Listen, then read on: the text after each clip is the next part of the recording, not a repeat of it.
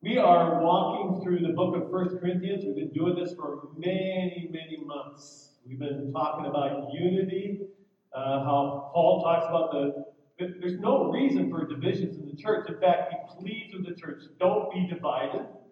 And this reflects Jesus' prayer in John 17, where he prays that all the followers of Jesus would be unified so that the world may believe that the Father sent the Son. So if you think about it, unity helps the world to see that Jesus was sent by the Father. Division amongst the body causes people to think that that's not true. We talked about our brains being cognitive minors, and this leads to divisions because we label people, certain people groups, and then we don't get to know people, and sometimes we got to move past those labels and get to know people, because when we get to know people, we go, oh, they're not so different from me. We talked about the most important thing for Paul is the gospel of Jesus Christ, the message of the cross. Nothing should be top priority for anybody who's a follower of Jesus other than the gospel of Jesus Christ. We've been talking lately about pride, and that pride is a problem within the church. It was in the church in Corinth, and it is today, that there is an arrogance, and that arrogance gets in the way of us getting to know God or getting to hear His voice. In fact, Paul points out of their arrogance, the church in Corinth was allowing a man who was living in sin to continue to live in sin. They weren't calling it out. And Paul is saying, arrogance, get rid of it. It's leaven that infects the whole lump. We just started talking about porneia, which is sexual immorality, and the pain of porneia, the pain of sexual immorality. And last Sunday, I talked about 3 foundational things that we have to believe before we can have this conversation about human sexuality. And I want to encourage you, if you weren't here or you haven't had a chance to hear that message, that you go back and listen to it. But we talked about how God created our sexuality. And what God creates is good. And if you remember, good is the Hebrew word tov. And we looked at the creation story where God said after each day it is good. And tov being more than just how we define good. Tov is whatever, anything called tov or good, it has life within it, and not only life, but seeds of life to reproduce. So when God calls something good, it is way bigger than what we think. We also talked about another foundational thing is that God's love doesn't mean He ignores sin. It means He saves us from our sin. And so that means if there's sin in our life, God's not just ignoring it. Yes, He loves us right where we are, but He challenges us to move forward, to be transformed. The last thing we talked about last week is that Jesus is Lord. Yep, He's our Savior, and yes, He's our friend. But we have to remember He's our Lord, meaning that my will must be submitted to His will, always. Today we're going to talk about one more foundational piece before we dive into some of this stuff around sexual immorality and human sexuality, and that is this. We are made for covenant relationships. What do I mean by that? Well, a covenant is this. A covenant is a binding agreement between 2 or more parties. And these binding agreements are not to be broken. When you step into a covenant, you're stepping in. You're binding together, and nothing, no matter how bad it gets, nothing is supposed to separate that. There are 3 kinds of covenants that we see in the Bible, and so I'm going to just mention those and kind of define those 3 kind of covenants and help us understand a little bit better what kind of covenant we are in with God and what kind of covenant that we step into when it comes into marriage and that kind of stuff.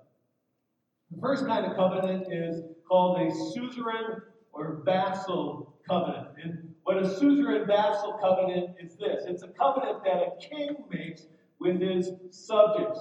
The suzerain is the king. The subjects are the vassal. And the king comes in and makes a covenant with his people on condition that the people follow through on certain rules and laws and that kind of stuff. So a king says, I will care for you, I will protect you, I will watch you, but you must obey my laws. That is kind of a suzerain vassal covenant. This is, in essence, the picture of the covenant from the Old Testament. God made a promise, but that promise has conditions. Look at Deuteronomy 1:8. We can see a little bit of the suzerain vassal covenant between God and man. It says this, see, I have given you this land. Go in and take possession of the land the Lord swore he would give to your fathers, to Abraham, Isaac, and Jacob, and to their descendants after them. Notice here that the suzerain, God, has given a land, but that land is dependent on the vassal, the people, going in and taking it. And that covenant even carries on farther. Once they went into the land, that they would keep the land by focusing on God. And as we know from the story, they went into the land, but they didn't fully take the land. So the people didn't carry through on their end of the bargain. So a suzerain vassal covenant is a conditional covenant. There's a prayer that we're all familiar with, or a verse in that 2 Chronicles 7:14. This familiar passage is a suzerain vassal conditional covenant. You can see it in these words here. Listen to this. If my people, who are called by my name, will humble themselves and pray and seek my face and turn from their wicked ways, then I will hear from heaven, and I will forgive their sin, and I will heal their land. Notice, God, the suzerain, will heal the land if the vassal humbly humbles themselves before God and turns from their wicked way. This verse is part of the Old Covenant. Now, does it mean we can't use it today? Yes, we can use it today. There's implications there that are for us today, but we need to understand that we're no longer part of the Old Covenant, and we'll see that in just a minute. We have to understand that this verse, if then, is more part of that Old Testament covenant. The second type of covenant is what we call the parity or kinship covenant. And this is an agreement between two equal parties. There's few stipulations to the requirements, but it's two people that are on equal level. A parity covenant would be, Terry and I, we just sold our house here about a month ago. We went into an agreement or a covenant with the people who bought our house. We said, here, you get the deed to our property and the building if you give us X amount of dollars. We all signed the papers, everything was transferred, and so now we've completed that covenant or that agreement. Marriage is another parity or kinship covenant. It's two people who are equal coming together and agreeing to live in fidelity or live committed to each other and not allowing any other person into that agreement. That's a parity covenant. A parity covenant is only made between two human beings. Nowhere in the Bible do you see a parity covenant between God and between man. Because we're not equal with God, right? It makes sense. That leads us to the third covenant, and that is called the promissory covenant or a royal grant. And similar to the suzerain vassal covenant, this is between unequal parties. There's a king and there's the subjects. Unlike the suzerain vassal covenant, a royal grant is made or a promise is made where there's no action needed by the vassal or the ones who are receiving the promise. It is an unconditional promise. All the work is done by the suzerain. All the work is done by the king. It's a legal binding commitment given from one side only. The wonderful thing for us is that God made this covenant with us when He sent Jesus to die on the cross for our sins and rise again. It was a promise from God. A promise that your sins are forgiven, that you are cleansed, that you will be a part of His kingdom, that you will spend eternity with Him, that you can enter His throne room. And there's nothing you can do. You didn't have any part of it. It is all God's. Ephesians 1, starting with verse 3, gives us a picture of this promissory covenant.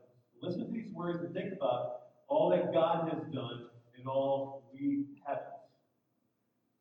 Praise be to the God, Father of our Lord Jesus Christ, who has blessed us in the heavenly realms with every spiritual blessing in Christ. For He chose us in Him before the creation of the world to be holy and blameless in His sight. In love, He predestined us for adoption to sonship through Jesus Christ, in accordance with His pleasure and His will, to the praise of His glorious grace, which He has freely given us in the one He loves. In Him we have redemption through the blood, the forgiveness of sins, in accordance with the riches of God's grace that He lavished on us with all wisdom and understanding. He made known to us the mystery of His will according to His good pleasure, which He purposed in Christ, to be put into effect when the times reach their fulfillment, to bring unity to all things in heaven and under earth under Christ. In Him we were also chosen, having been predestined according to the plan of Him who works out everything in conformity with the purpose of His will, in order that we who are the first to put our hope in Christ might be for the praise of His glory.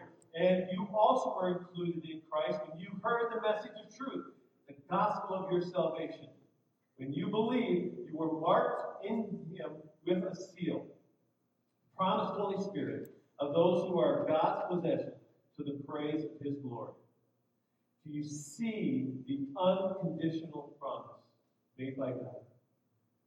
Do you see that it is through Jesus Christ that this covenant relationship is all about what God has done for us?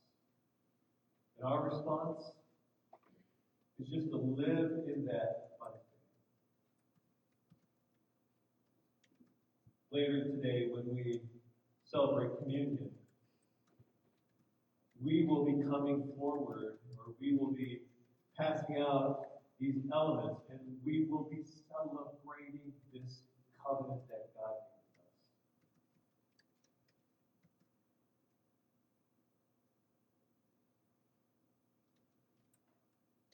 As we begin next week to have conversations around the pain of porneia, or the pain of sexual immorality, today I want to talk about this parity covenant, this covenant between two people of equal status, more specifically about this covenant that happens between a man and a woman. And so to help us talk about that, I want us to take a look at Genesis 2, where the story of Eve being created is. So if you want to turn with me to your Bibles to Genesis 2, verses 18 through 25, or you can just see them up on the screen.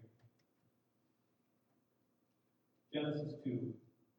The Lord God said, "It is not good for the man to be alone. I will make a helper suitable for him." Now the Lord God had formed out of the ground all the wild animals and all the birds in the sky, he brought them to the man to see what he would name them. And whatever the man called each living creature, that was its name. So the man gave names to all the livestock, the birds in the sky, and all the wild animals. But for Adam, no suitable helper was found. So the Lord God caused the man to fall into a deep sleep. And while he was sleeping, he took one of the man's ribs and then closed up the place with flesh. Then the Lord God made a woman from the rib he had taken out of the man, and he brought her to the man. The man said, "This is now bone of my bones and flesh of my flesh. She shall be called woman, for she was taken out of man." That is why a man leaves his father and mother and is united to his wife, and they become one flesh. Adam and his wife were both naked, and they felt no shame. When we look at a passage like this, it's important for us to try and understand what the writer of this passage is trying to get across. What is the main thing that they're trying to communicate to us?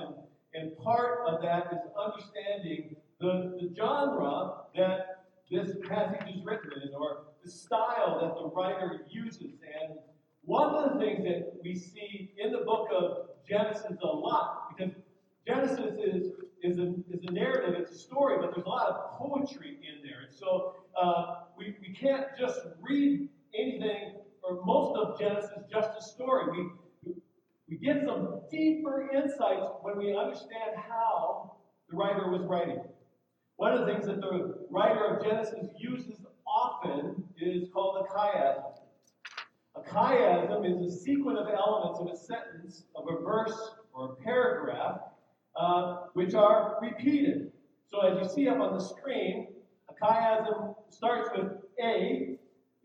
It'll go A, and then it goes to B, and then C, and then it goes to D, but then it goes back to C, and then B, and then A. And I'll explain a little bit more, and we'll see this because the creation of Eve's story in Genesis 2 is a classic chiasm. Now, some chiasms are, instead of A, B, C, D, C, B, A, they may be A, B, C, B, A. And the story of Eve and her creation is that A, B, C, C, B, A. Now, we're going to start out by looking at the two A's. These are at the beginning of the story and the end of the story. And so you'll see this. Right? In chapter 2, verse 18, we find this.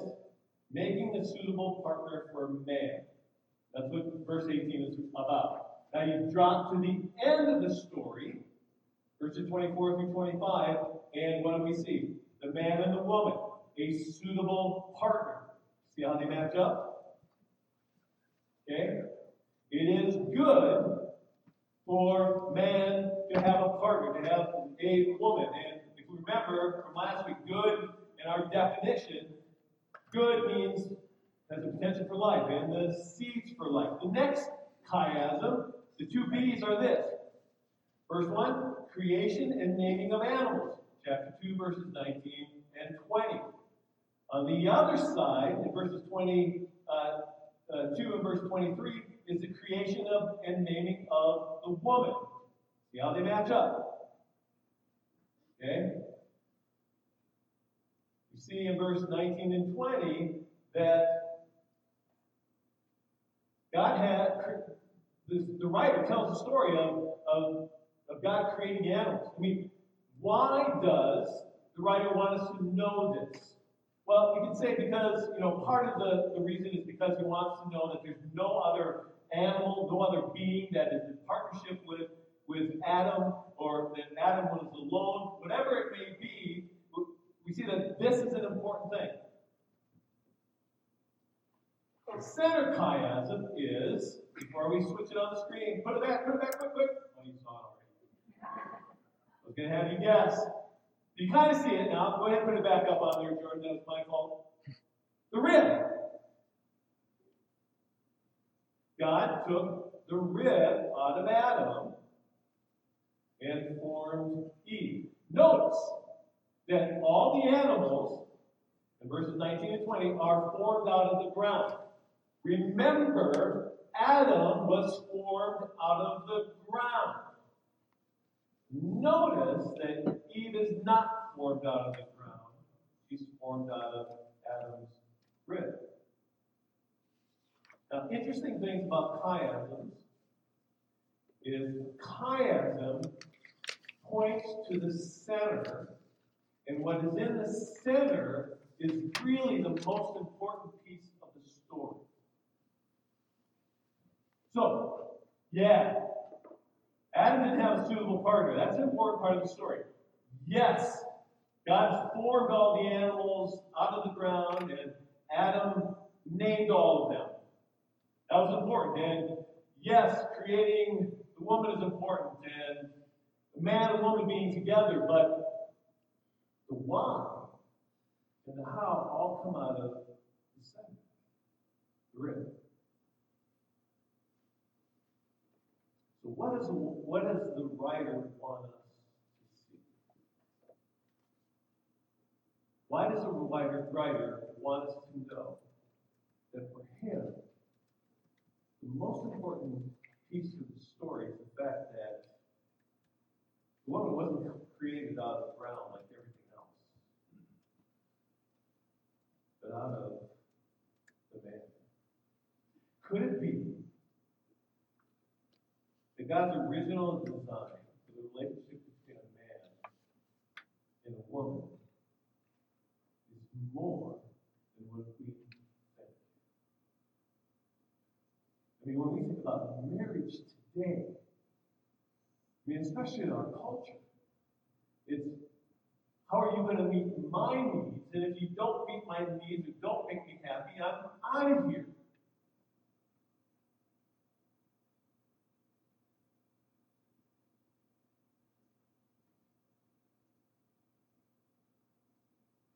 I think there are four truths that we need to understand out of the story and out of the fact that for the writer, the rib is the most important piece of the story. The first truth is this: a helper fit for him, which is what was missing.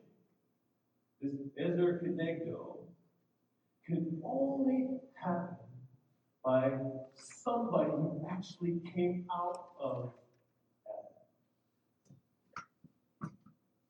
Ezer is the Hebrew word, and it means helper, or one who helps. And the word is used many times in Scripture to describe God, like in Psalms 121:1, where does my help, Ezer, come from? My help, Ezer, comes from the Lord.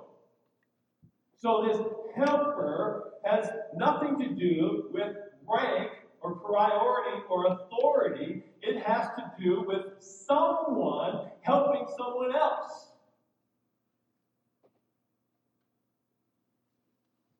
Kenegdo means turning toward or in front of or facing. And we've done this before. And those of you who went to the marriage retreats that Terry and I talked about, we talked about this. Ezer Kenegdo is a face-to-face thing. Ezer Kenegdo, a helpmate, suitable. Suitable means someone who is standing face-to-face. The relationship between a man and a woman is not side to side. I think the vast majority of our marriages, even within our churches, people are side by side. They're good roommates. They get along. That's not God's design for this covenant relationship. It's face to face.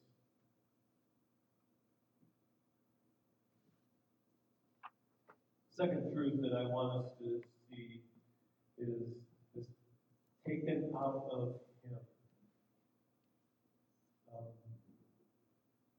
For Hebrew rabbis, who teach a lot on Genesis and the creation story, for them, back in Genesis 1:27, where it says God created man in his own image, male and female, he created them. For them, their belief is that man, before the creation of Eve was both masculine and feminine, all in one.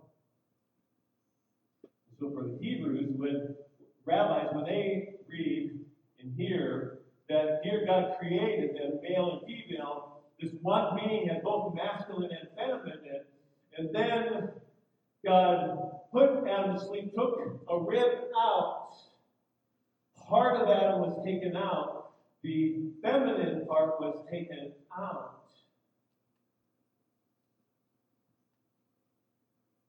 When something is taken out of you or away from you, now you miss that. And so the story of this covenant relationship is all about it. It's a story of romance, and it's a story of the relationship between a man and a woman that we need to grasp.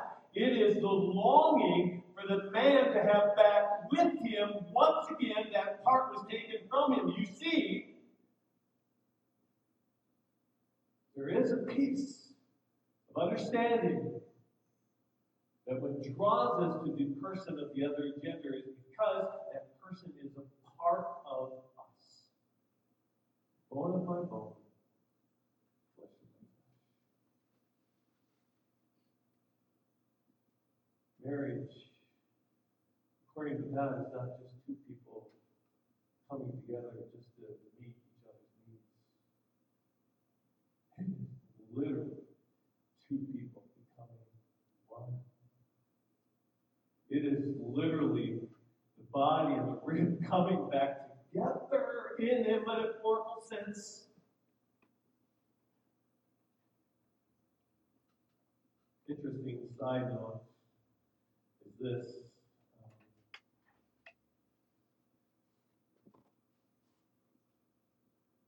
In Genesis, here in the story, when it says that man, he now named this new being woman. The Hebrew word for man is ish.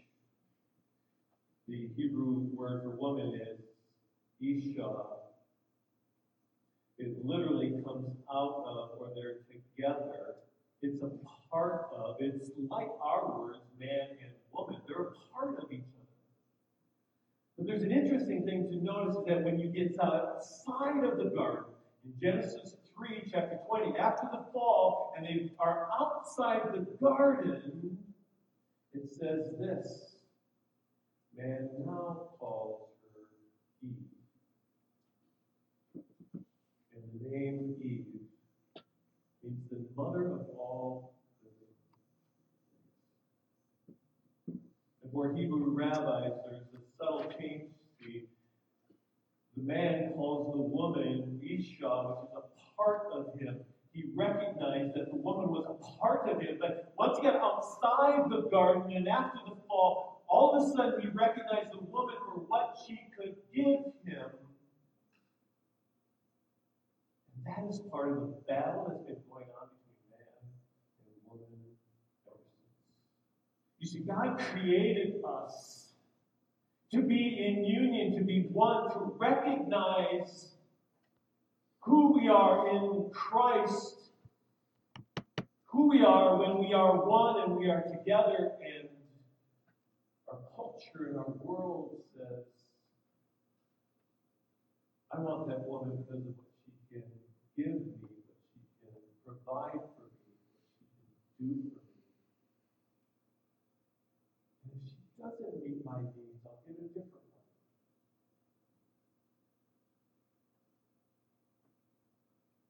You see, it's all in the name. Who do we call each other? Is the third thing. And the fourth thing, it's masculine and feminine coming together again. Verse 24. They shall become one flesh.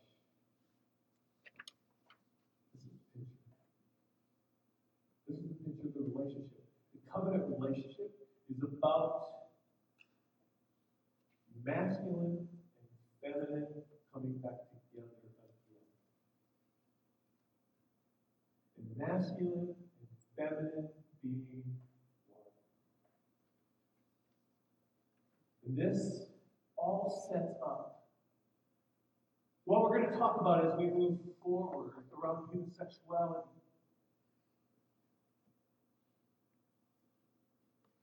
This is why it's so important for us to talk about human sexuality in the church.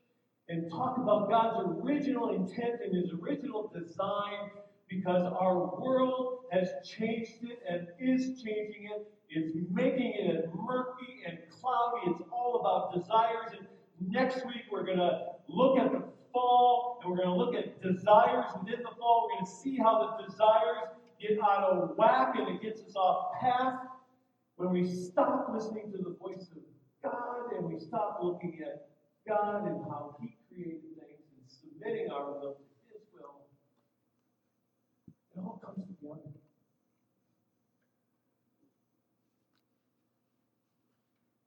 In conclusion today,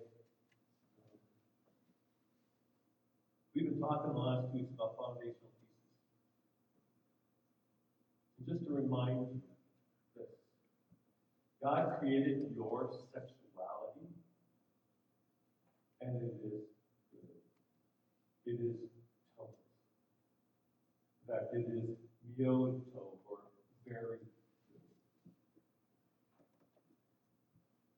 In a moment, we're going to come to the table celebrating the fact that Jesus died for our sins. And the other foundational truth is that God loves you right where you're at, and He loves you so much, He's going to put you on a journey of transformation.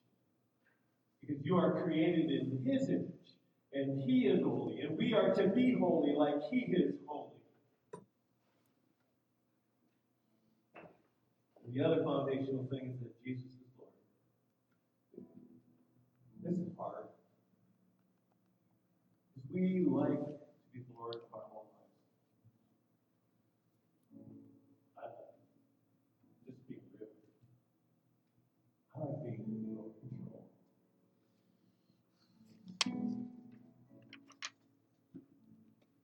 And the last thing that's foundational as we move forward in the next week as we talk about sexual immorality is this: that we are made for covenant relationships. Now, just a caveat here. If you're single, that doesn't mean you're out of the picture. In fact, in 2 weeks, Matthew's going to be talking about that. Covenant relationships can come in different shapes and sizes, and the most important covenant relationship we have is with our God. And if we remember, this covenant relationship is a promissory covenant. God made a promise to us. And we just need to live by faith. Let's pray. Father, we desire to live our lives in a way that brings glory and honor to your name. So I pray that you would just open our eyes to your goodness. And I pray that as we come to the table today to celebrate the death and resurrection